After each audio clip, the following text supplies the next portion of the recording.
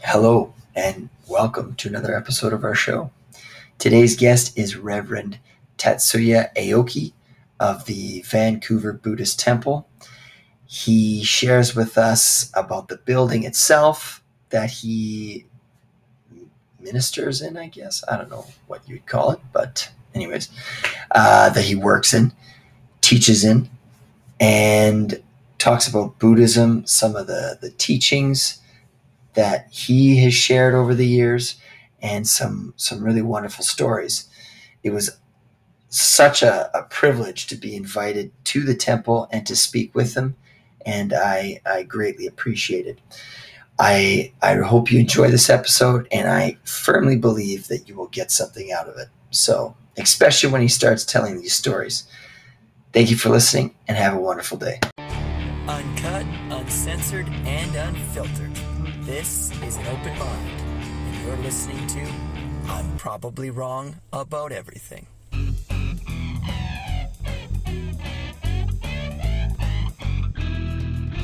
All right, so today I have with me Sensei Aoki. Thank you for agreeing to have me here in the temple today. I was hoping to talk about the history of this building, as well as a little bit about Buddhism and maybe some of the applications in our daily lives.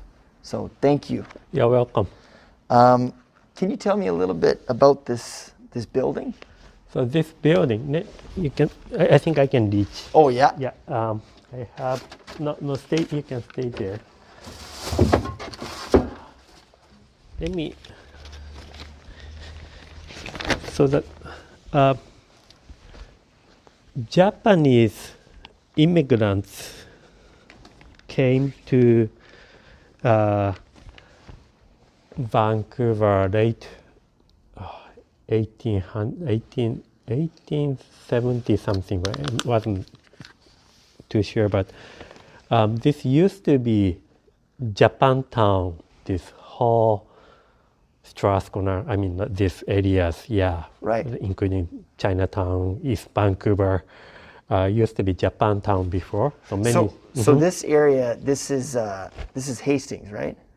Right. Yeah. So this Hastings used to be.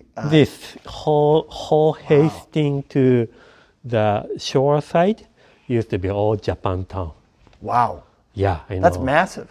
It was. Yeah. It was. There used to be even Japanese hotel owned by Japanese, tofu store, like many Japanese grocery stores, and people lived here. Yeah. Yeah. So from 18. It was late 1800 really, and early 1900 Right. because 1904. 14 Japanese immigrants, they get together and they asked our mother temple in Kyoto, Japan, Oh, okay. to send Buddhist minister, because before that there's no Buddhist priest here. Right. So they thought, majority of Japanese people are Buddhist. Okay. So they want to continue their tradition in Vancouver, and since they're quite comfortable with being in Japantown, so 1904 they wrote a letter to Japan. The following year, 1905, first Buddhist priest or sensei came from Kyoto to Vancouver, and then they didn't have the physical building or temple at that Right. time because they couldn't afford. So they used to have Buddhist gathering at family houses. They transferred the small shrine, moving to the any houses they are able to accommodate. But let me go to the 19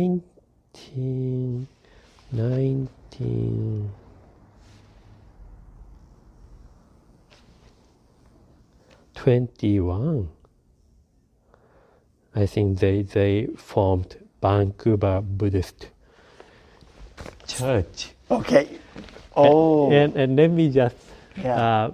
Let me just talk Careful about wording too, I bet. Yeah. this. You got it. Right. So, and even outside of this front side of the building, it still says Vancouver Buddhist Church. Yeah, I noticed that actually. Yeah, so Yeah. the reason behind was interesting enough, we started actually Vancouver Buddhist Temple, Right. but they switched the word to church because early 1900, and the one story I heard from like our 90 years old or 100 years old, our very elderly member was, Sensei, because they were born in Vancouver. Yes. And they go to school, Right. and their classmates ask, so on the weekend, what do you do? Oh, we are going to go to Buddhist temple. Right. And they were buried. Yeah. Yeah. Well, it was because the Christian church was probably so powerful, right? Yeah. Are you Buddhist? Their parents are, the Buddhist.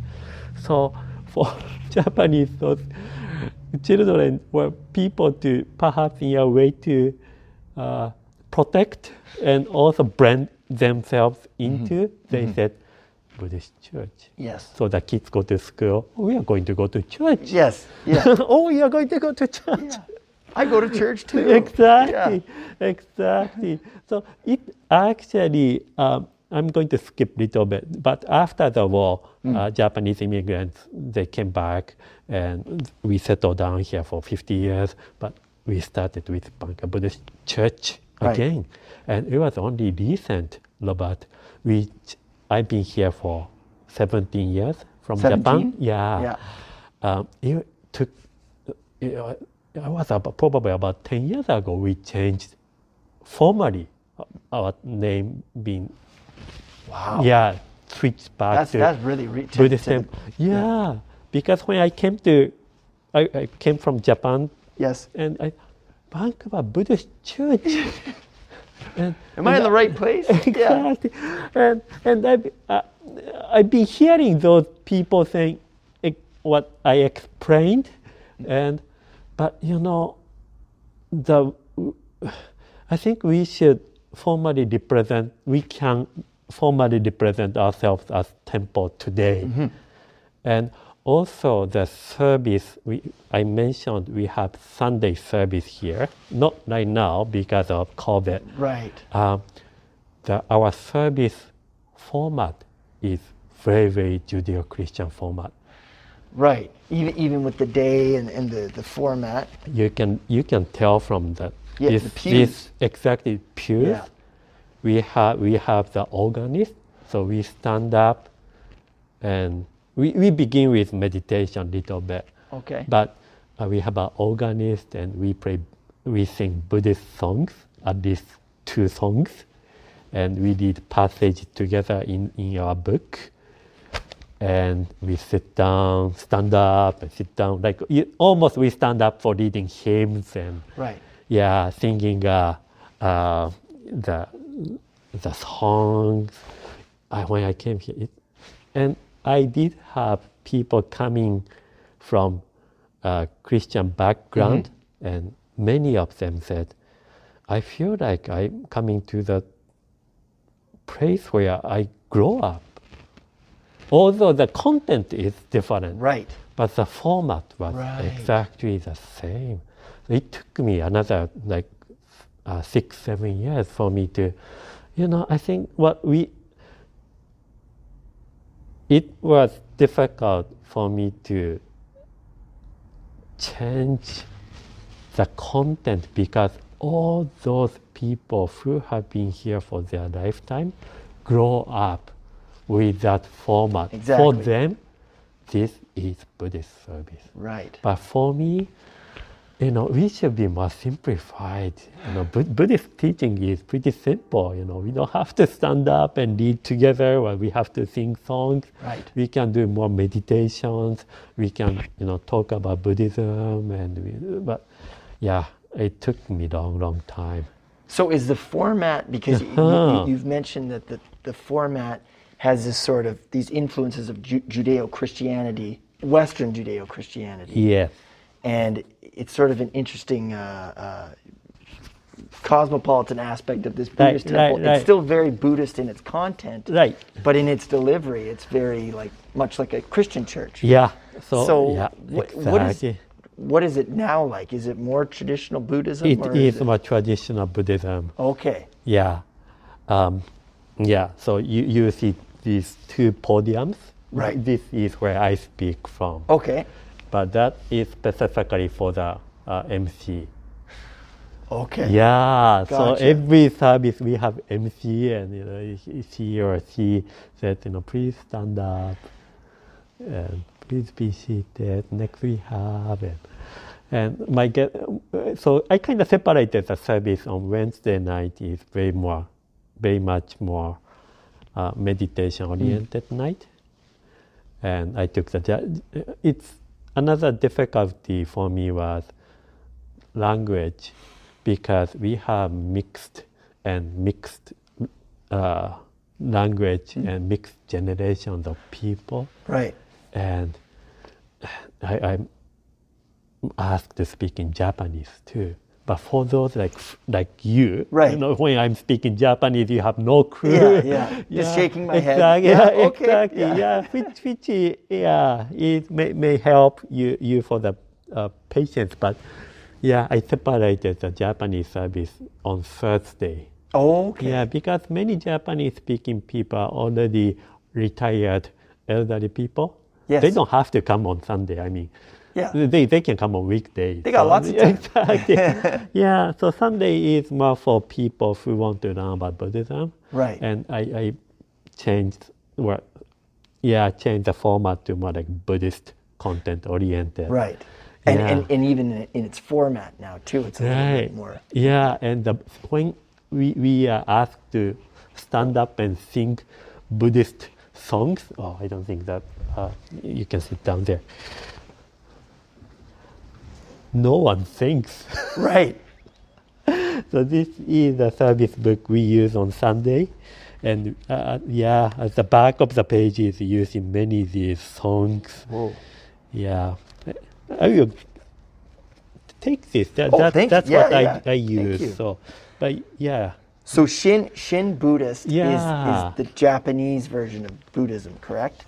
Shin Buddhism is formally Jodo Shinshu is our name of school. Right. Jodo Shinshu literally translated as pure land tradition, which is very popular in China. Oh, okay. Yeah, pure land tradition is the simple recognition or distinction of two famous schools in Asia. I mean, in China and Japan, Pure Land and Zen Chan. Right. Zen Buddhism. Zen is very Zen Buddhism. Zen Buddhism. Yeah, and that's a word that we use so loosely, like it's very Zen. Yeah, exactly. Yeah. So Zen Buddhism, or in Buddhism, we have two main streams. Mm-hmm. One is to attain enlightenment, like Shakyamuni Buddha, like Buddha who attained enlightenment. Right. 2,500 years ago in India. Right. So Tibetan Buddhism and Buddhism in Thai was those Southern Asians. We call them Theravada Buddhism. So we have two main streams of Buddhism. Okay. One is Mahayana and another is Theravada.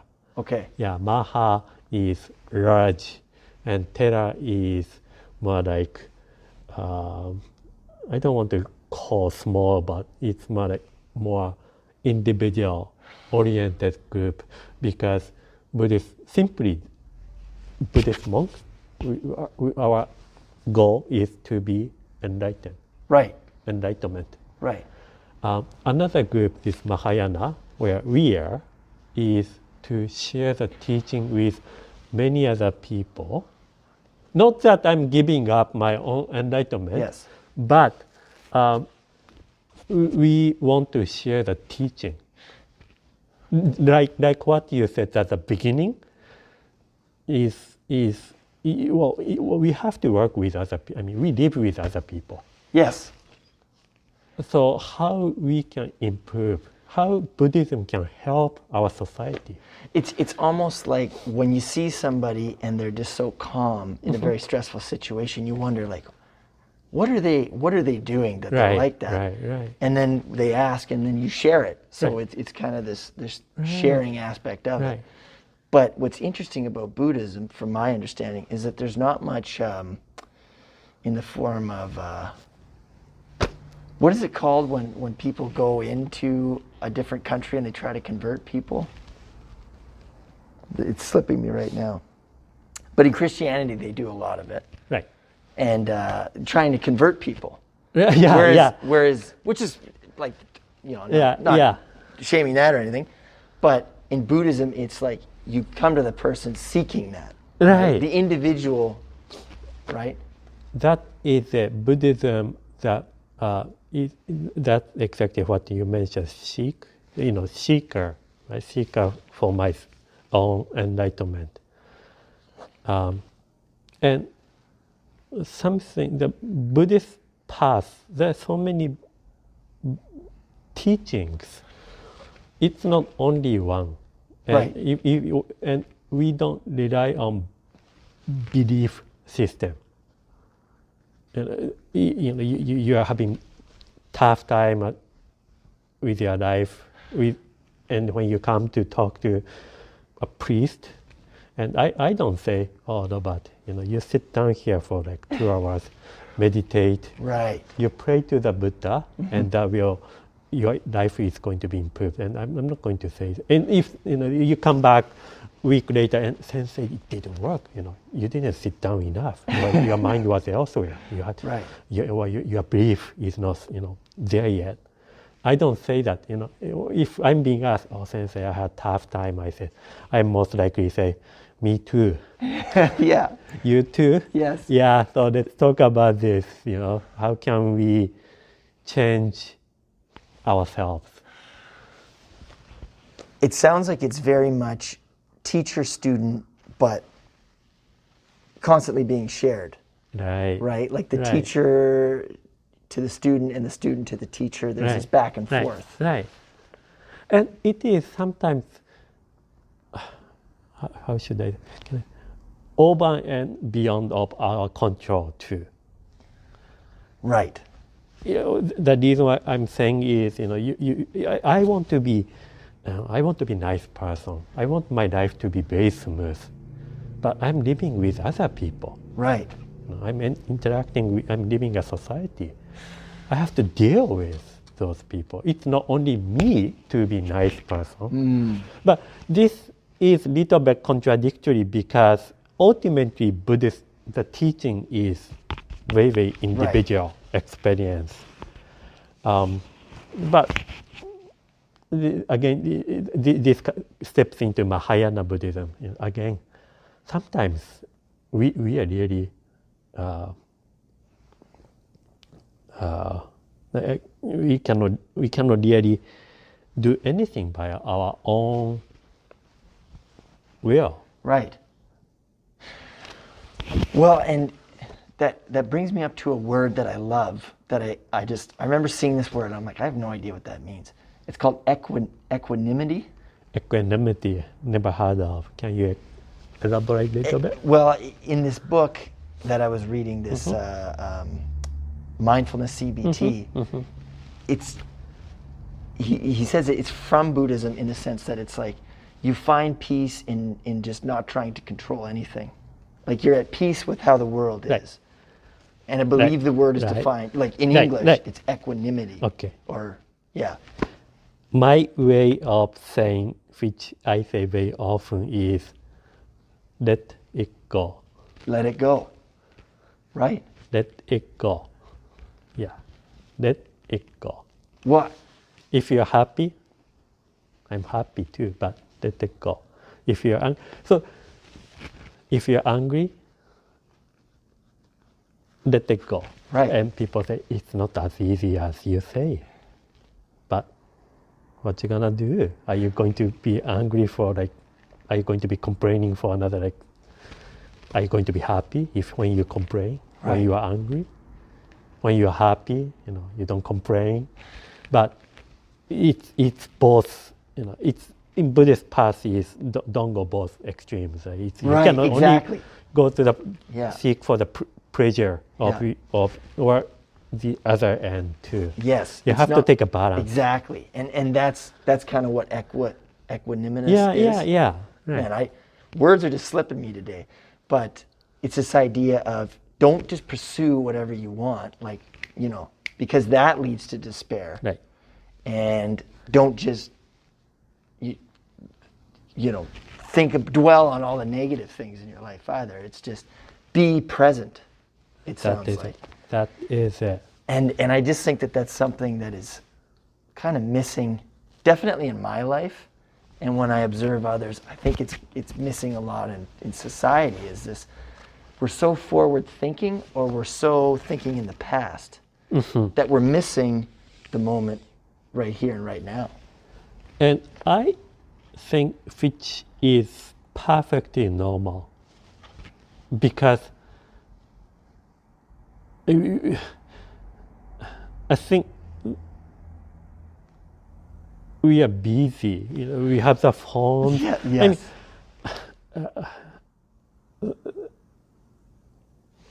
it's our lifestyle has been changed. I think even I'm 47 years old.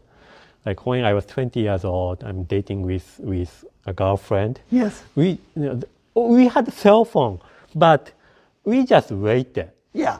Yeah. And I know if she's late, she will show up. Yes.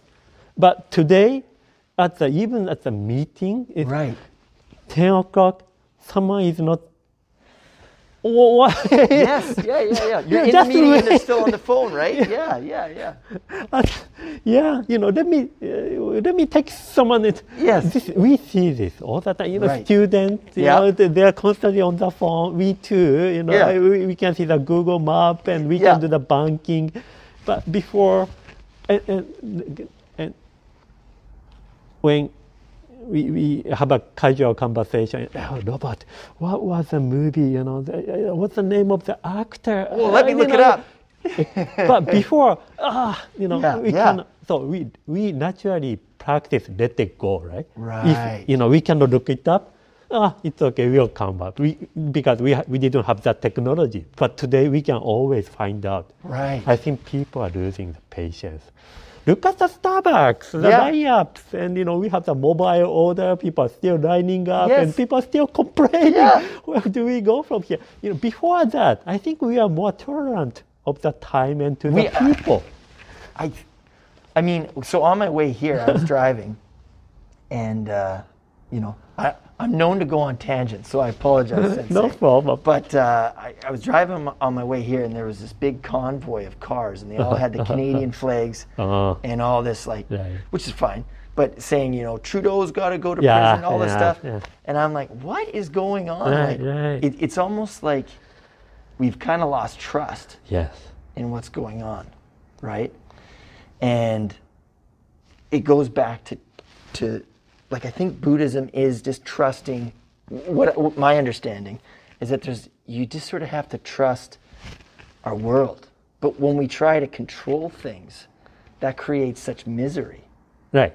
And that's what I've noticed again in my own life is when I try to control situations, that's when I get angry or I get Frustrated, disappointed. yeah. Exactly. So like you say, there is serenity in just letting go. And again, it is not as easy as let it go. We know intellectually. It's a simple thing. We die eventually. Yes. We know. Yeah. Even my daughters are all grown up, but even 4 years old or 5 years old, they probably know. We pets This is die. finite. Right. But Yeah. when it actually happens, we know here, but it's just so painful. we know here. But so what I'm trying to tell you about is let it go. Or we know like the Buddhist teaching or any religious teachings we know here. But when it happens, when it comes to our heart, sometimes we cannot let it go. Well, I think too, like, I have a 13-month-old daughter, and letting go doesn't mean you shirk your responsibilities as a parent, right? Like if she's gonna grab bleach or something, you know, and like from the bottom of the sink, I'm not just gonna be like, oh, this will all sort itself out. I'm gonna be like, hey, psh, right? So we do have to exert ourselves sometimes. But it's like, I guess it's knowing that balance. So for me, I guess my stereotypical conception of Buddhism is that it's just everything's going to be okay. Yeah. But then I wonder, like you say, you have a daughter, and if she was ever in danger, you would obviously protect her. That's right. Right? That's right. So what are the teachings on that, on protecting the ones you love? I go to the extreme conclusion of, I'm not going to say this is Buddhist conclusion, but to me as a Buddhist priest for like 25 years, Right.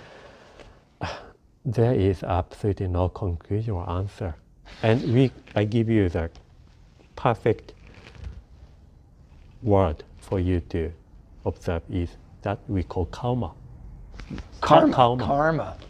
Karma doesn't, so karma is almost like English word now. Karma is what you do is what you get, basically. Right. Yeah, or your action. And I'll give you this example. Our founder, the Shinran, this right-hand scroll, he is our first priest who opened up this school, not this temple, right?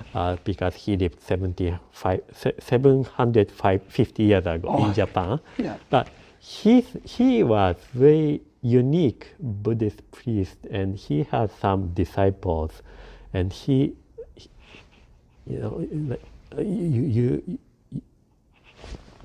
Shinran, he asked his disciple, you seem, you said you're a disciple, a student of mine. Yes. And he said, yes, master.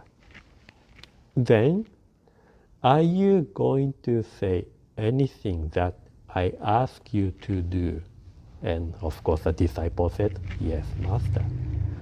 Then he said, can I ask you to kill 1,000 people? And the disciple said, no, master. I cannot even kill one person.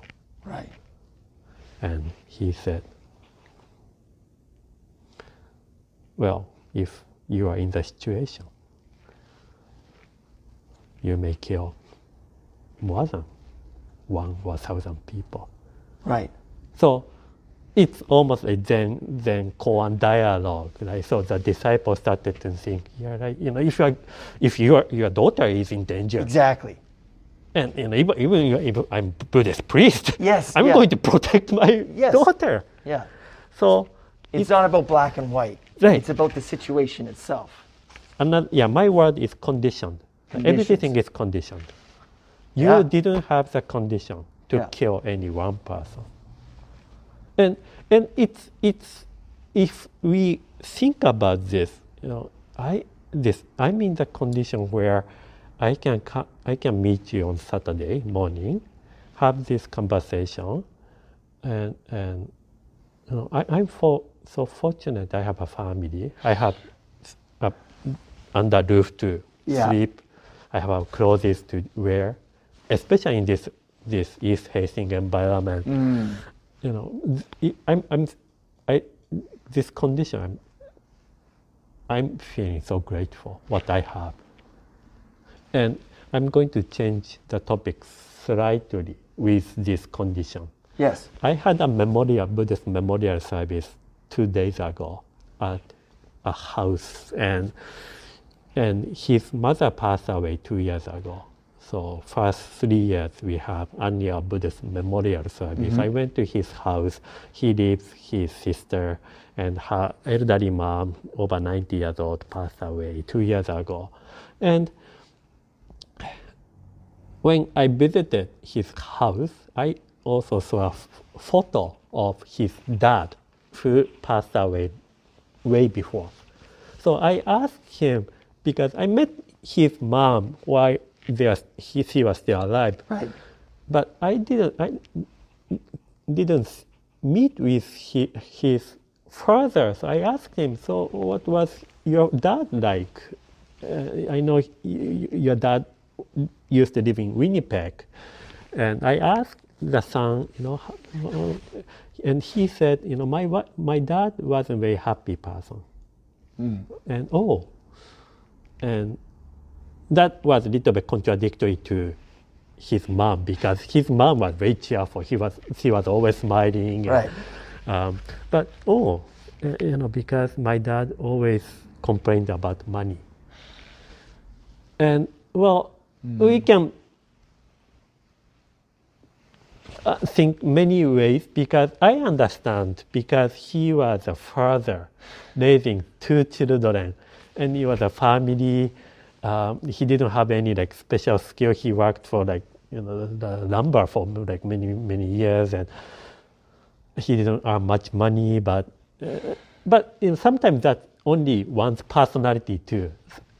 It's just a psychological thing. Right? If I have a half a cup of, I want more. Yeah, I want more. Yeah. I still have half. Yeah. Right? The way of I want looking more. at it. Yeah. Yeah. So, I thought, that's interesting. But and I shared this story with him. I also used to know a lady who asked me to have Buddhist memorial service 10 years ago, just like you did today, you are doing today. I had a phone call from this Japanese old lady asked me to conduct Buddhist memorial service for her husband, late husband. And I went to her house first time, and it was a huge house in Burnaby. And when I entered to the house, I saw so many computer monitors, displays in the living room. And I didn't ask much questions because it was my first time. And I went to the family shrine room. I had a memorial. And I asked her if someone else is coming, because it was by herself. And I don't have any children. I don't have any families. Okay. So let's begin the service. And so I had a memorial service for half an hour with her. And after memorial service, I usually sit down with the family to sip the tea together, and she bringing the tea in the living room. So you don't have what are all those computer displays? And fancy, it's a little bit. That's my hobby. That's her hobby. Yeah. That's her. She said that's my hobby. And I was puzzled, because if your hobby is to accumulate those computer displays, but Right. So I asked her a question. So can you be more specific? And she said, stock market. Stock market. Yeah. Oh, okay.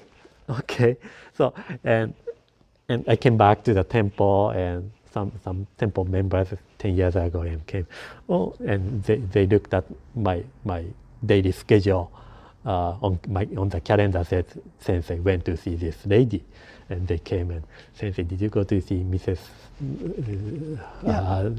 Tasaka? And yeah, I did. She looks fine, but so Japanese elderly people like the gossip. So did you know? And what? And she's so wealthy. I'm not surprised, because her house was so huge. Yeah, that too, Sensei. But did you know her, what she likes? Yeah, I heard she likes that stock. She makes lots of money, 10 million. Wow. Yeah, I know. Yeah. So And that doesn't mean even she has millions of dollars. That's not my money. Right. Oh, okay, so that's her life, and she said that's her hobby, and she doesn't have any family members, so that's fine with me, and hopefully she can make more donation to the temple. Yeah. And a few years later, I got a phone call from this same lady, Mrs. Tasaka, and saying, I want to see you. And okay, so I can go over to your place like a couple of years ago. And she said, no, I'm not in the house anymore. I'm at this senior citizen home. She had a senior citizen's home. Yeah, home, and I'm in the elderly home. And okay, so I went to see her, and she still have one note, the computer on top of her bed. Right. But she is just so weak, and I put a chair by her bed, and she said, "Oh, Sensei, I never watched TV like so long, because when she was active, she loved garden. I mean, she sit down in front of a computer until stock markets closes. Right. After that, she goes outside and doing some gardening, and she does some the knitting. So she said, I never spend my time watching TV. That I thought waste of my time, and that's okay. Yeah. But now at where she is, there's much. She cannot do gardening. That's all she can do. Yeah. And so she watched TV. And she watched TV to see she saw many beautiful places in this world. I wanted to go to Europe. I wanted to go to Japan to see the cherry blossoms. I wanted to go to Hawaii. And I was almost going to say, you had that money. Yeah. And she said, you probably heard, but I have millions of monies, but it's useless because I cannot go anymore. Because physically, like she was so weak. Even that money she had, and she passed away a few weeks later. She passed away with almost like regret. I should have done this. All the money, what I have in my bank account, what's going to happen? So I share this, what I'm just trying to say, being a rich or wealthy, the money is not synonymous to happiness. Sensei, that's such a good point. And I think that I try not to speak for other people. I try to speak for myself because, when I speak for others, I'm really speaking about myself, you know what I mean? So I think I've lived life quite conditionally. Like, when I got the money, then I'll do this. When I finish this, then I'll do that. A, then B. Yes. And then before you know it, you've missed out on opportunities. Like, I'll go to India next year. Or, I'll go here next year. But you never do it. And now I have a daughter and my wife. And now it's like, I'll have kids one day. But then, boom, wife's pregnant, and I'm like, okay, I guess it's not going to be then. And it's almost like that's the best thing that could have happened, because now I'm living in that moment. Yes. Right. Yes. And it's that's the best moment. Yes. Right? Absolutely. And like I couldn't trade it for the world. Like that's joy. Yes. Right. Like I have a dog at home, and like sure, maybe I don't have all the money in the world, but I think you lose sight of what's important the more you get. Exactly. Yeah. And in Buddhism, we emphasize we should know or recognize the value you mentioned while we have them.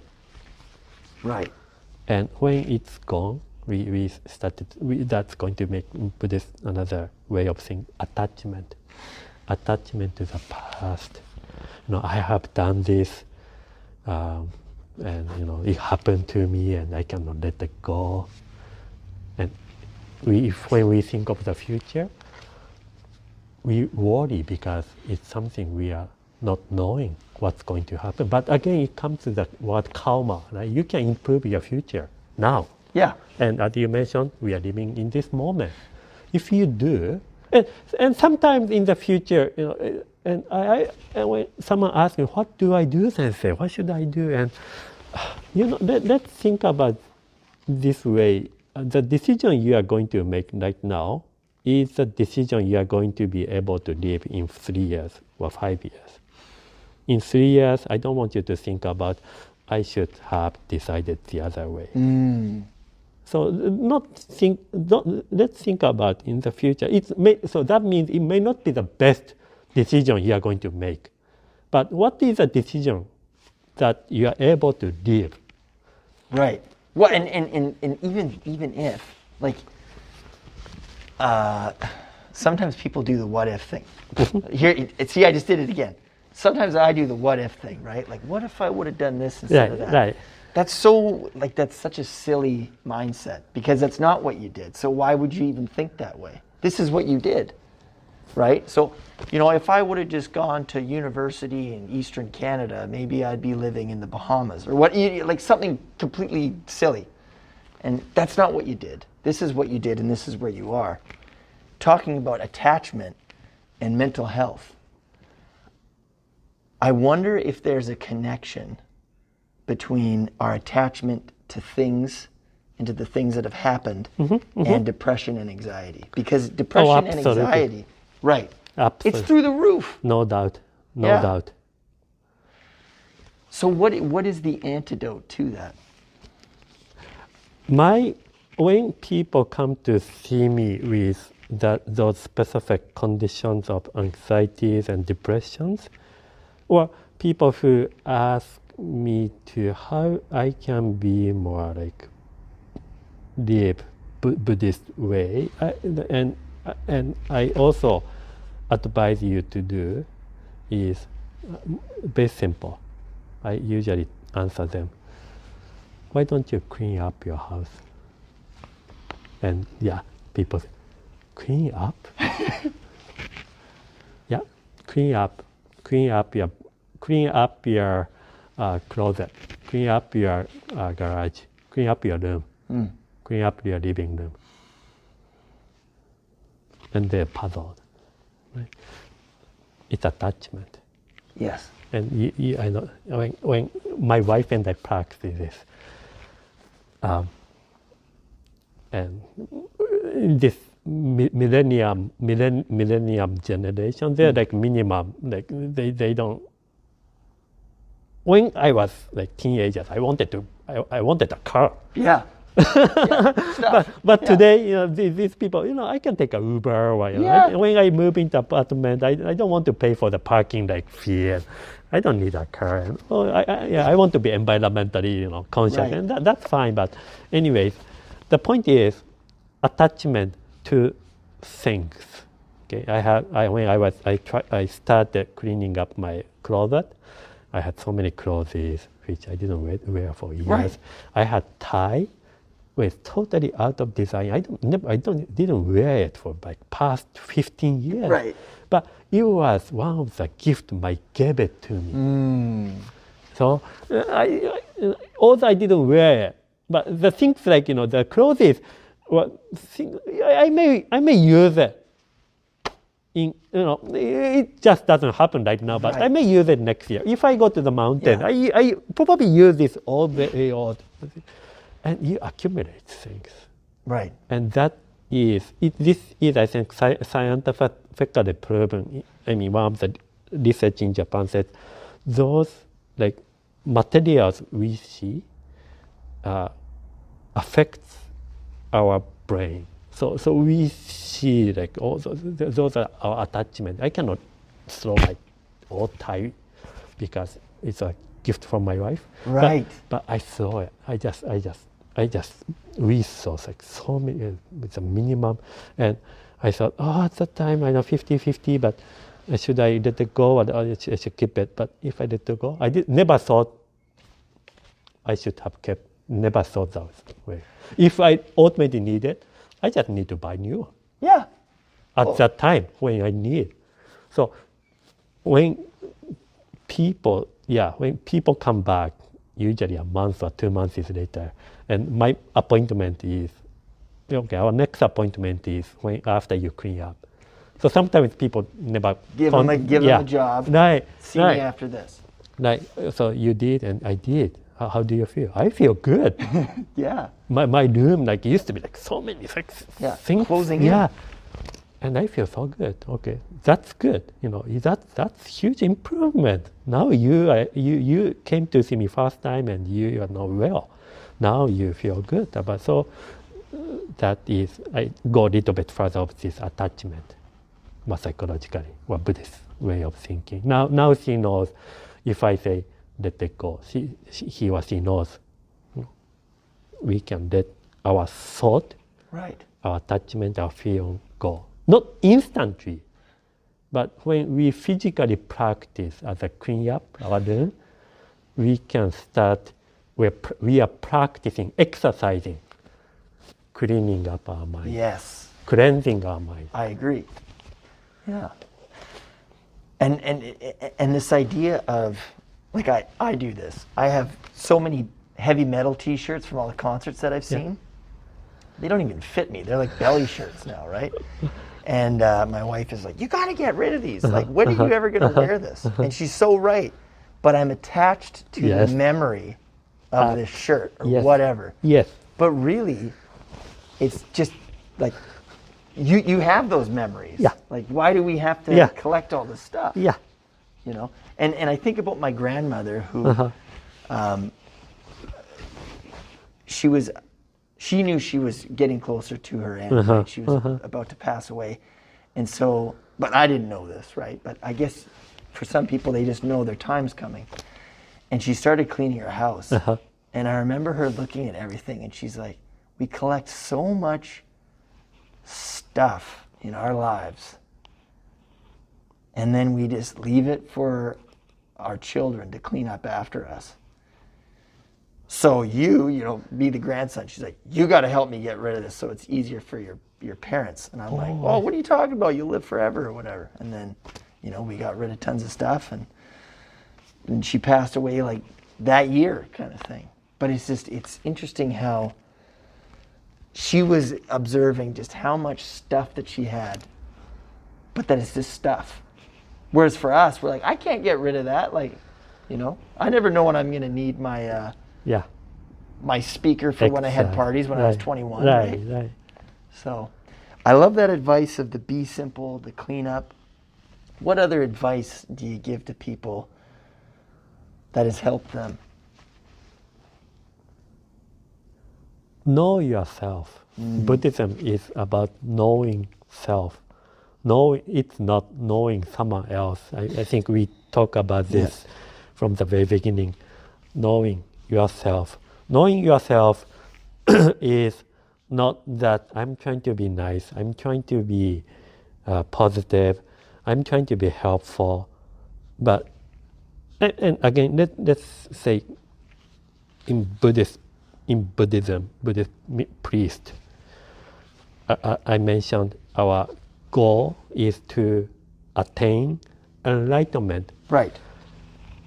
He said, we can continue to try doing it, but ultimately, what's going to happen if we cannot? Okay, so if he cannot, and when the time comes, are you going to die with regret? I couldn't attain the enlightenment. Or, he said, okay, let it go. Maybe that wasn't, we didn't have that condition this life. Let it go. So I mean, that is a good, like we do we create conditions to life, but we don't own life. No. Right? But the way that we think about it psychologically is very much like, this is mine. At least, that's my conceptualization. Right. Yeah. And different people conceptualize differently, of course. But I think in the Western sense, it's as very much of, I have my individual rights and all this stuff. Yeah. And it's very much like, I own this kind of thing. Yes, absolutely. And so much misery comes from that because you're going to be disappointed, right? to that exactly what you mentioned, Buddhist answer is, Buddhist, we don't have an answer, so our advice is suffering, difficulty in our life is inevitable. But how much you suffer is optional. And what do they mean by that? The very foundation of Buddha's teaching is life is full of difficulties, sufferings. The example I used to use, I don't use this example anymore, but when we go to superstore or Costco or Safeway and we grab one of those shopping carts, lately those shopping carts are pretty good, but used to be, they're pretty like beaten up. You put the quarters in and picked up, and it doesn't go the way I want. It just goes the other. Got this constant left turn on it. Yeah. I don't know whether that wheel is out of alignment. The whole thing is pretty, bad condition. But that's how life is. I want to go life very smooth, clear, straight. I want to get to the destination without any trouble. Right. But that doesn't go. Our life is going this way. Or our famous Buddhist, our scholar said, life is bumpy road. The mountain too. If we go to the mountain, upstream, and there's a downstream. But mountains are beautiful. Yes. Right? Like they're imperfect and they're jagged and they're like like they're tarsed, like very difficult. But they're beautiful. And there's something to that. I mean, if we just had easy lives, how boring. When that is the answer. And getting back to this notion of the mountain, there are many paths too. Right? The mountain path is not only one path. You can, you can go this path A. Path B takes more time, but it's pretty, narrow. So it's up to us which path we use to go up to the mountain. It doesn't have to be all the same as even you and your wife. Right. That makes difficulty, right? Because I want to go to the path this A because I want to get to the summit in 30 minutes. No, I want to go this, path B because it takes 2 hours, but perhaps we can see the good sceneries and we can enjoy our conversations and it symbolizes our life and how we are, and that symbolizes our religion too. But ultimately in Buddhism, it's up to you. It's not me. You should go to this, this A path. And you may go and you may think, I actually wanted to go to path C, but since Sensei mentioned, I choose. And then what's the point? And now I'm mad at you. Exactly. Right? What's the point? Yeah. So I say, I don't give you an answer. Choose any path you choose is fine because it's karma. You have to take care of your own life. It's not me. It's not your parent. It's ultimately myself. So knowing self. And if I just, I should have chosen to the path C. If you familiarize Buddhism, this is my attachment to my past decision. Then the way you should be thinking is, next time I should be choosing my decision more careful. And when you continue to practice this, you can improve yourself. So you're always learning and you're always adding to it. You're not saying like, I'm such a failure. You're saying, how do I learn from this? Every day is exercising our will. Exercising our will. It does make me think about parenting. A lot of the parenting that I see, and there's a saying that the road to hell is paved in good intentions. And a lot of the parenting that I see in these children, and they're quite anxious, it's all based out of good intention. Yes. And like you're talking about this mountain, the path, and we're gonna fall, we're gonna scrape our knees, we're gonna stumble our way to the summit. And I think that for some parents, and for myself, we really want to smooth the sharp edges of Absolutely. existence. Yeah. But by doing that, by trying to make things so much more cushionable, we make our kids, I think, lose trust in themselves, right? Because my daughter, she hits her head like every day, Sure. right? Right? And that's how she's kind of learning, Exactly. right? Again, going back to the bleach, like if that knocked that out of her hand. But you do have to let kids learn, right? Safely, of course. But you can't take their hand through the path. There it is, right? And again, so much of life is enjoying this journey. Right.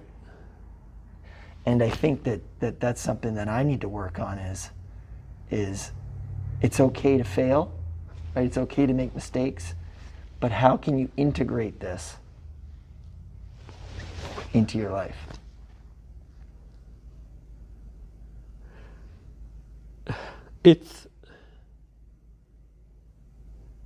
I prefer not to use the word difficult, but it's one of the challenge that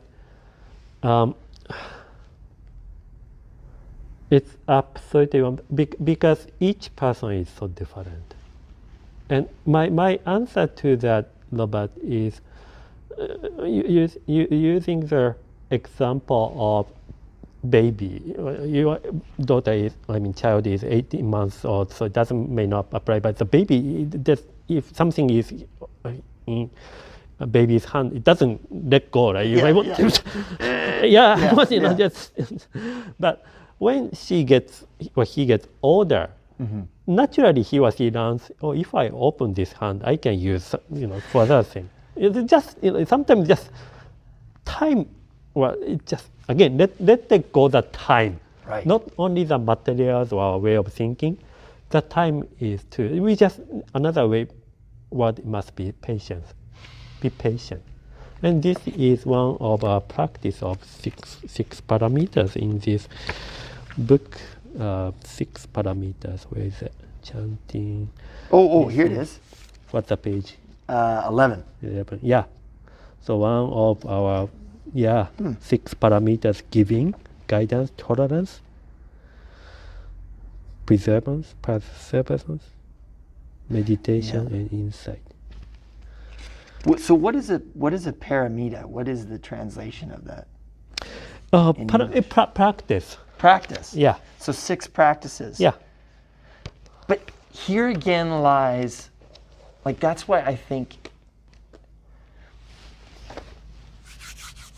hear me out here for a sec. Well, when we think of Buddhism, when I think of Buddhism as a white person, right? I think, oh, that's not in my threshold, right? That's not in my culture. Right. That's a different culture. Right. But I'm fooling myself if I don't think that I can't learn from this, right? And that's what kind of brought me here. It's like, well, hold on. I'm sure I can learn something from this.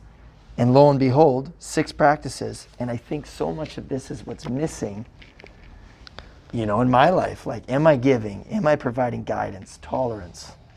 Am I having perseverance, meditation, insight? All these things anybody could benefit from. Absolutely.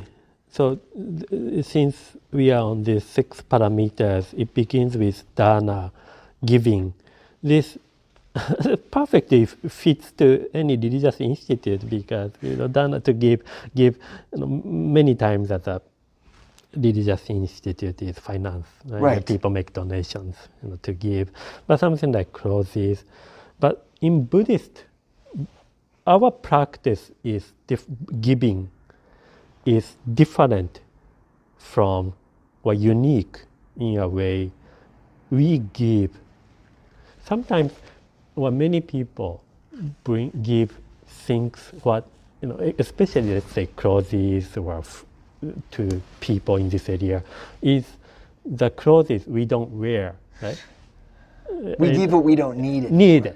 Right. We don't give my favorite clothes to homeless. I don't need this anymore. Here you go. Right, like, what level of giving is that? So that right is the question. Am I really giving? the true giving in Buddhism is give away what you strongly possess. Right.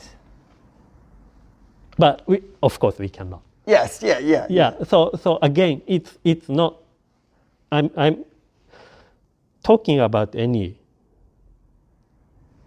that you have to do. You have to give away what you really value. Your career, you give away to someone you cannot. Yeah. But again, giving Right. is something that we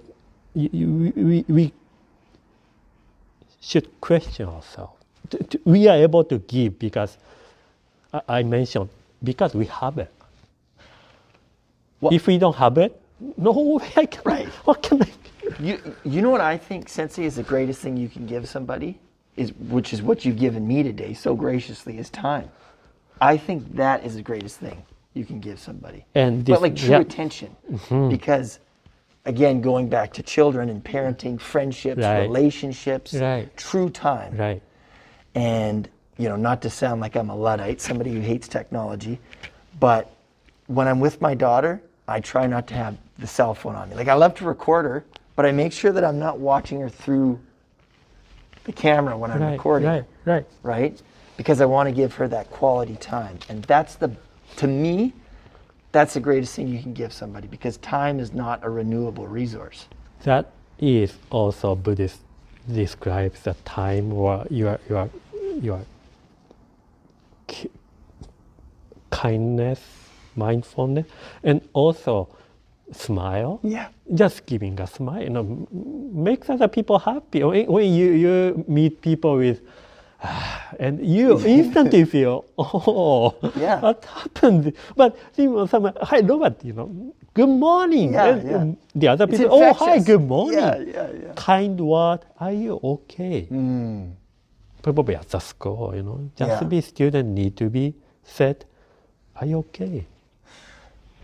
And Not that you can always give answer or help to the Yes. students, but say, But you can give them yeah. are you okay? Yeah. Just smiling to your students, good morning, how Yeah. are you? Are you okay? And they feel much, much better, but just by, don't you think so? If I'm, people, I even, agree. yeah, Well, and you mentioned disciple, and part of disciple is discipline, right? Right. And people are like, whoa, discipline. right. But if you want to have a good relationship with somebody, you do have to have boundaries. Right. And it's way Right. easier to have boundaries when you have that quality time. Yes. You have that connection with them. Like if all I was ever doing was, Sensei, you're doing this wrong, you're doing that wrong. Right. But it wasn't like, Sensei, that was really great what you did there, right? There's this give and take, this dance, right? And that's what giving is that you don't just give away things, but sometimes you have to kind of check people. Right. Because if you think that they could be better, Right. then you discipline them. It's a word that we frown on, but if we want to raise good children, we do have to have boundaries. Right. So, see, I told you I go on tangents. Another, the teaching, in Buddha's teaching, the many teachings, because when Buddha gave sermon, the Dharma, many people come to ask Buddha like specific. I told you to come up with some questions, right? Because I don't want you to comment. Oh, what do I want to talk to sense? I want you to be specific. So that means I tell this to students all the time. When you come to see me, I know you have some questions from my instructors, but I want you to be specific. I want you to know what you are going to ask me. Then that actually is a reflection, right? Reflecting himself or herself. Oh, I'm going to go to see Buddhist priest. These are the questions. He said, be specific. What's the question? So often the time we just too busy. We have too many things, too many places we can go to. The one teaching I'm going to share with you about today now is, so that we repeated many phrases, let it go. I love the teaching of Buddhism. Buddha said, even the teaching, let it go. Yeah. So something that the teaching I have to follow. Right. These 6 parameters I have to follow. Yeah. Give guidance, tolerance, perseverance, meditation for my enlightenment. But Buddha said, if they are useless, let it go. Right. If they're useless for you, let it go. These work for someone else, but it doesn't mean it's not Tylenol. It's not rigid, right? It's not this and nothing else. The story, It's what works for yes. you. And that's, what was the word for the individual practice of Buddhism? You said there's these 2 kind of... Mahayana, Theravada. Theravada is the individual one. Right. Yeah. Okay. So they probably, don't. They know this teaching, but in Buddhism, when Shakyamuni, the Buddha, was talking to people, he never actually gave clear answer. You have to do this, or you don't have to do this. He always said, and he goes like this. If this happens to you, what are you going to do?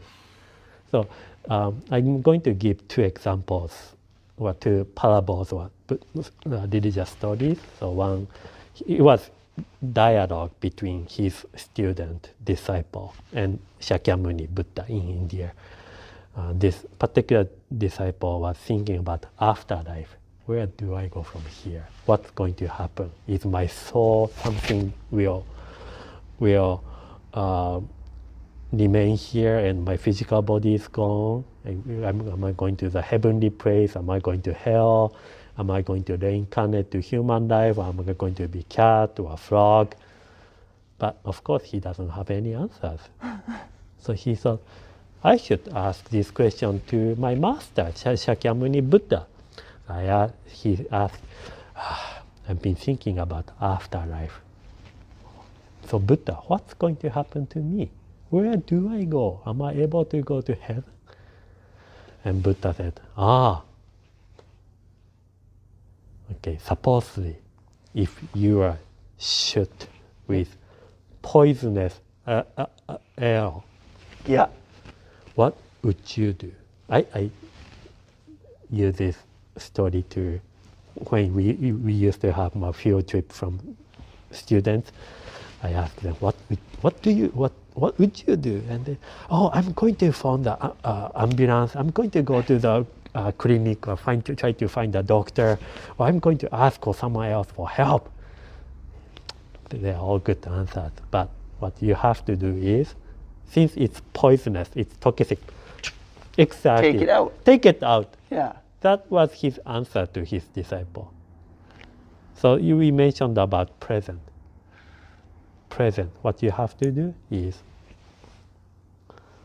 if you try to go to see a doctor, maybe too late. There's no ambulance at that time anyways. So if you think too much, who shot this arrow? Right. You So have you're to do thinking too is, much.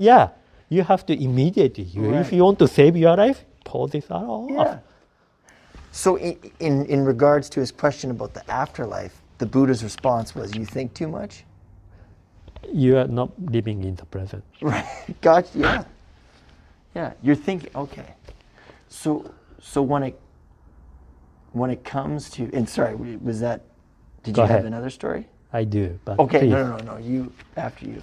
So this is in Buddha's teaching is always present. Another teaching I'm going to share is Buddha said, so the disciple asked, what should I do to attain enlightenment? You talk this to other disciples.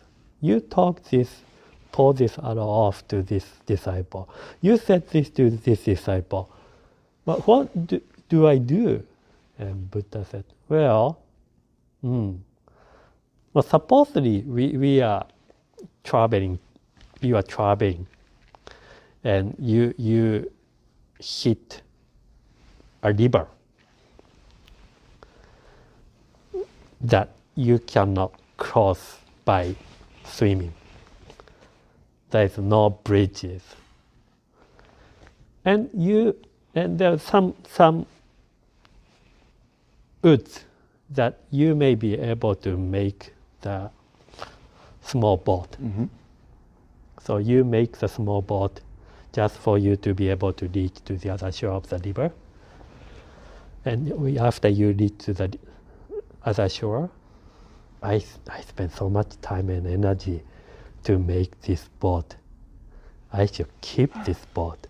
But you don't see any rivers like. Oh, yeah. So even said, even so that another way is even the teaching at that time is useful, but may not be another incident. Right. So attachment to that. If I attach, totally. yeah. So let it go. Another way for me to be able to say is pretty famous Asian notion is bamboo, like flexibility. Mm-hmm. Just try to be flexible.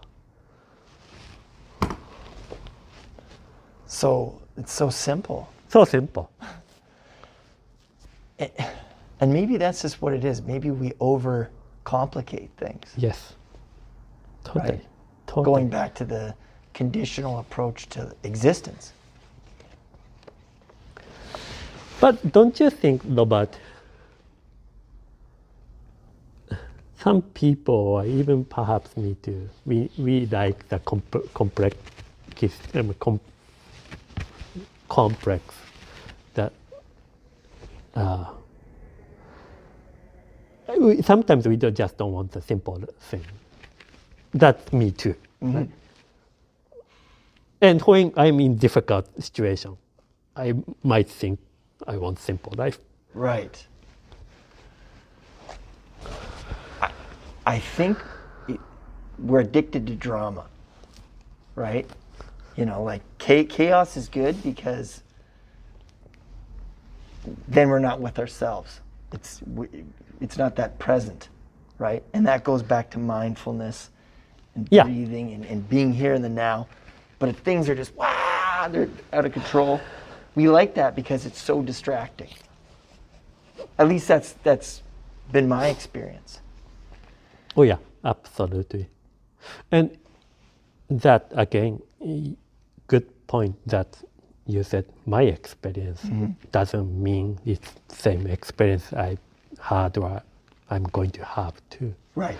But we always interact people with, why not? Like if we like this Japanese dish so much, why not liking it? You know, we it's ego. Like Buddhism talks about self-centeredness, Right. ego self. It's me. Who is making unhappiness? Me. Who is making happiness? Oh, it's also me. Yeah. So again, so it comes back to learn yourself. And my difficulty is I very much enjoy this conversation with you because your career, you make effort on Saturday morning to come to this temple, come to see me. You have been working for students, and you are encountering constantly because you are working for people. Me too. Yes. But some people, who has his own office, he has his own company, doesn't think same as you do or I do too. Some people say my way is a highway, Right. or even this is the only way. You have to follow. Have you ever seen the movie Citizen Kane? No, I haven't. Okay, it's a very old movie. Yeah. Are you okay if I kind of Yeah, spoil it? yeah. Okay, so at the beginning of the movie, this guy's dying. He's like multi-millionaire. The movie came out in like the 40s or something. And I apologize to those listening if I ruin the movie. But they throw this rickety old sled in the fire. Okay. Whatever, throw the sled in the fire. And then, this is at the end of the guy's life. Then it shows his life. And then at the beginning, he's on this sled called Rosebud, right? And then, as he's dying, he's saying Rosebud, right? So then the beginning of the movie, he's on the sled, Rosebud, and he's so happy.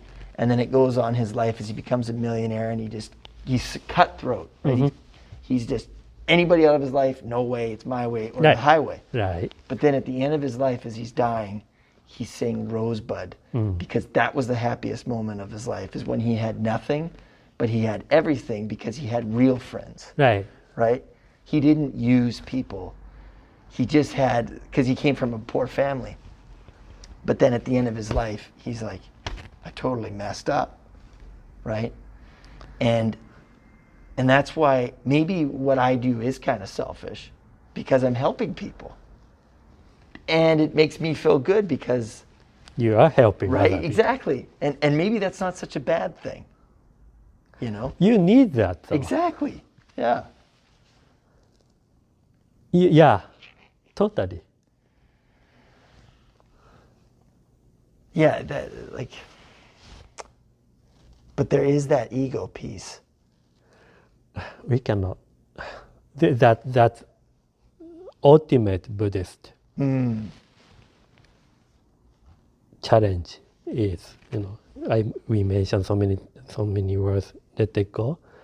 We cannot let our selfness go. Yes. And that is my identity, right? What I do, I have to believe in what I do. You have to believe in what you do. Yeah. Yes. Sometimes you need it.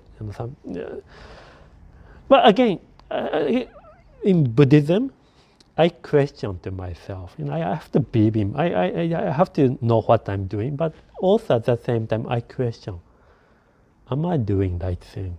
Right. Intent. What is my intent? Right. Sometimes, if I talk to people, I may have to say difficult response to the person. Well, I question, should I give very comfort word all the time? Is that going to help this person? Because that's what he wants to hear too. Right? If your friend, your buddy, hey Robert, it happened to me and say, you'll be fine. Yeah. Life will go on. But sometimes, maybe you have to slow down and what do you think? I always answer with question. What do you think you can improve your life? If you're having difficulty, what do you think you should do? Because it's always, it's a repeat, right? Are you going to be happy with what I say? Yes. He said, kill 1,000 people, and I cannot. Yes. Well, because it's conditional. And that again is that I don't tell you what to do. It's the sort of the journey. They're on their journey, and you're on yours. And you give them, what was the word that you said? You give them, not advice, or is it advice? Yeah, but advice. you sort of, I don't give answer. Thank you. Yeah, you don't give answers, but you give advice. Yeah. Right? And just like you're saying, if I told you the answer, then it would be like, well, what's the point of doing this? Then you're always going to come to me for the answers. And that's not empowering for the individual, right? People need to figure it out for themselves. Although, to be honest, sometimes I feel it's so easy for me to just give an answer. Let's say if young lady come to see me and say I'm pregnant, should I give a birth or should I choose for the abortion? And give a life. In Buddhist teaching, even if the baby is in your body, it's a life. Yes. There is a potential to become Buddha. If you choose abortion, you are killing Buddha nature. Right. And don't kill. That you will regret. It's easy for me to say. Give a birth. Cannot raise this baby. If if that, I gave baby a birth because sensei said so. Yeah, right. Right? I cannot say, oh, go for abortion. You know, you Yeah. cannot say, look at yourself. You're teenagers. You have no income. You know, are you going to be really together with a boyfriend? You guys are not even married. Right. You know, you cannot raise this baby. This baby going to be happy. And if you think so, you're dreaming. And I cannot say. Yes. Oh, but I mean, religiously, the other many Yes. religious leaders This say, is a religious yeah, answer. you know, But it's still your yeah, choice. Right, right. Right. But you have to live with the consequences of your choice.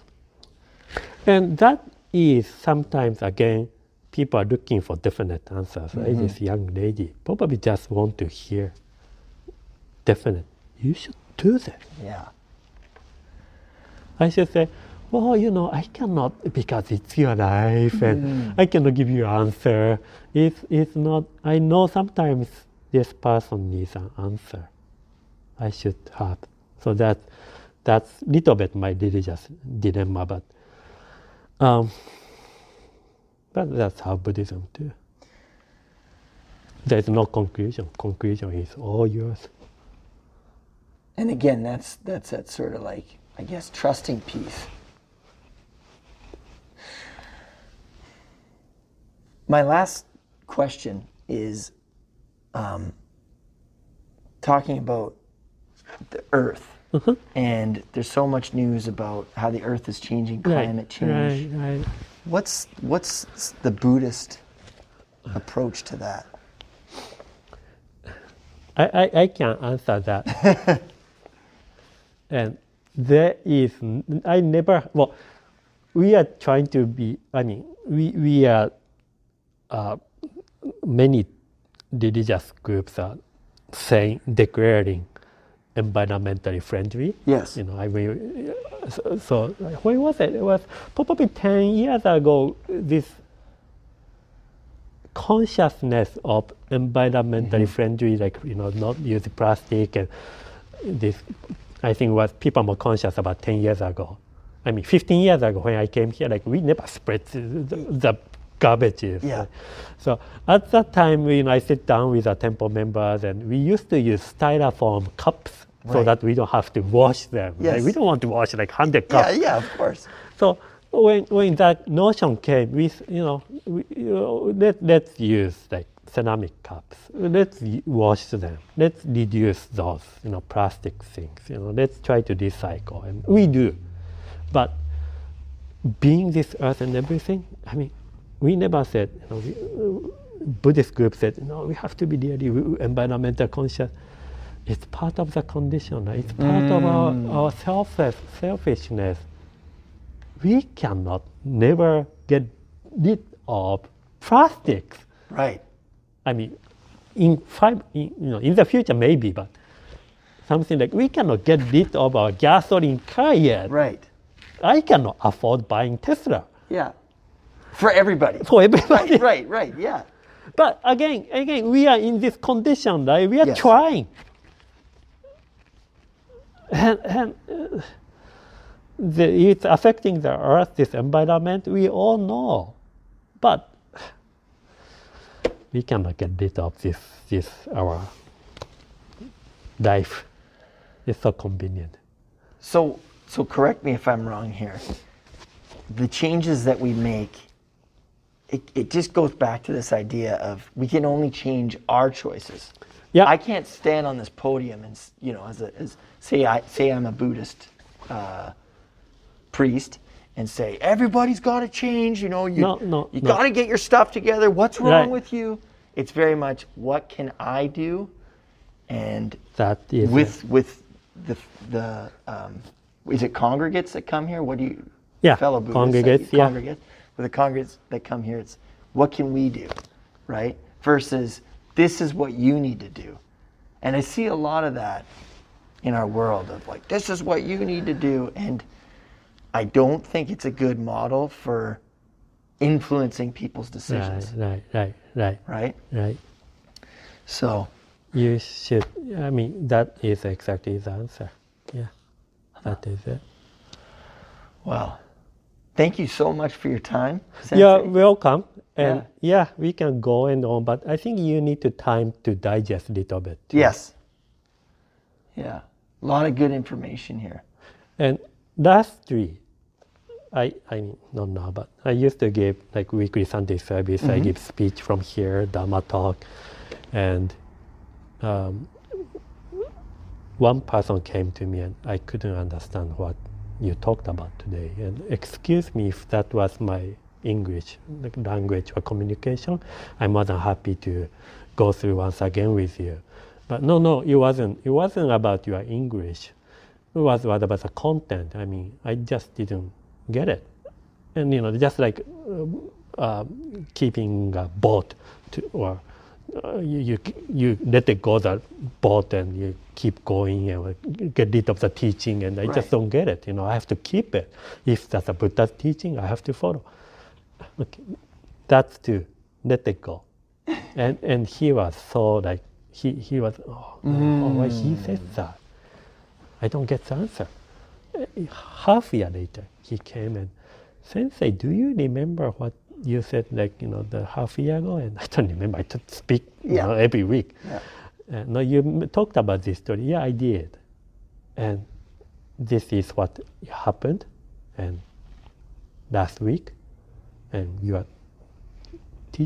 what you talked about came up. And instantly I got it. So if people don't have the experience and not in the situation, let's talk about euthanasia or abortion. We talk about this. Yeah. But if you are in the situation, right, it's not going to be same as okay. This is very abstract. Right? Yeah. But when it's your life, it's very different. So, have you heard of like cancel culture? No, I don't. Okay. So what it is it's like if you say something that somebody disagrees with, you can get in a lot of trouble for it. So it's almost like what is free speech and what isn't, kind of thing, right? Yeah. And there's problems with that because then it's like, well, what can people feel safe saying? But like you said, it's individual. It's like, well, what did you mean? Versus, you can't say that. It's, well, what did you mean? And I meant that it's entirely up to the individual. Right. Like everybody thinks that we speak in such broad strokes. Yes. But again, and this is something that I'm picking up from Buddhism, is that it's very much just about what's your relationship with yourself and the world. Is that would you? Absolutely. Yeah. You're right though, a lot to digest. Is it anything, any last things too? You being as a school counselor, and probably you learned this at the graduate school, but I let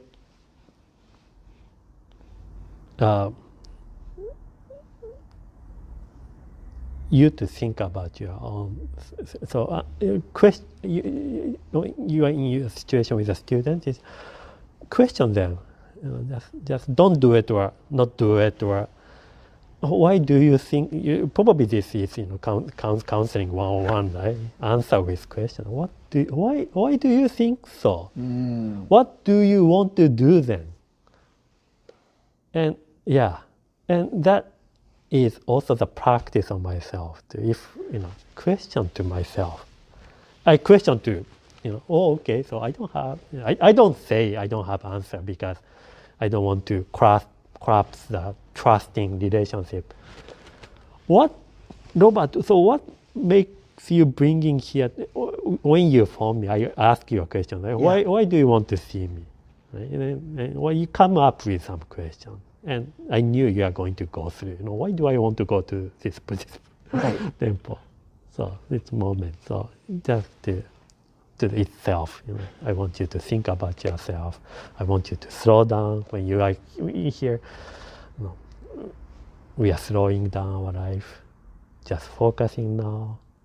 being this moment. Mm. And often the time we are not. I like that, yeah. So, not just asking others, but asking ourselves, Yeah. why am I doing this? Right. You know? Because I can give you the answer, but you have to live with it. This is your life, right? You know, this is your life. Right. This isn't my life. Right. So what would help you to live best? Yeah. So in a way, Buddhism is guidance, like guiding. Exactly. Wow. Yeah. So just getting back to the mountain, you know, I can the path A, B, C, but I don't say go path A. You know, Right. You have to choose. You know. I can give you some more explanations. You know, path A has this, and path B has this, path C has this, but you have to make your own decision. That's a good point. Like if somebody comes to you like, Sensei, like what do I do? Well, what do you want to do? That's what Buddha, you know. Yeah. Because Yeah.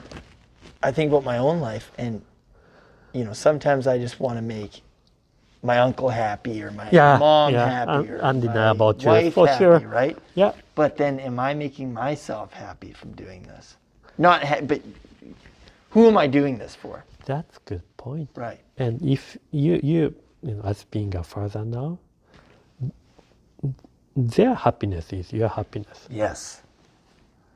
Yeah, and Two. that's that joy in the present moment. Right. Is that this is a shared Right. journey, but an individual one as Right. well.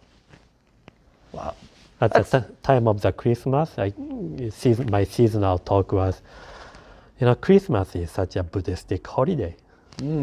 Because when you go to buy, giving, when you go to buy a Christmas present for your wife, you are not going to get, if I may be wrong, but you're not going to buy what you want. Yeah. Right? You are thinking of what you want. Yeah, exactly. You put yourself aside.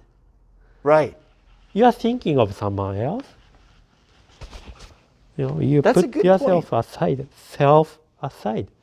All the time, most of the time, myself. Right? I want this. Which restaurant do you want to? Do you want to go Japanese, Greek? I want to go to Greek restaurant, but Yeah. so. But again, this is human nature. But again, this is something, you know, I give you throw a thought for you to think about. Yeah, I like that. these all teachings. Yeah. Well, thank you so much. You're very Sensei, welcome. Yeah. For your time, and because I do want to be mindful of your time. Thank you. No, I thoroughly enjoyed.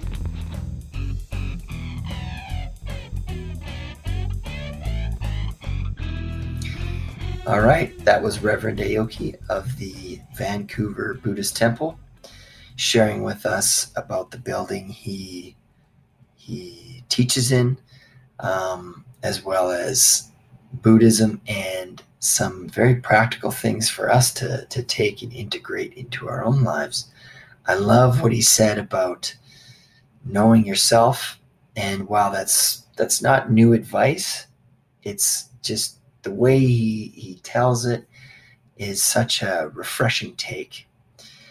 And this idea of knowing yourself, of your intent, is certainly not, like I said, new. It's something that I know I've spoken to, and we can easily deceive ourselves. But if we trust ourselves, if we take time, if we're mindful, we can live more peaceful lives and get closer to this idea of Dharma, of possible enlightenment, and really just living happier, cleaner, fuller lives. I hope you enjoyed this episode, and I hope that you're able to take some of this advice into your daily life and make the most of your day. So thank you so much for listening, and I hope you take care. Bye now.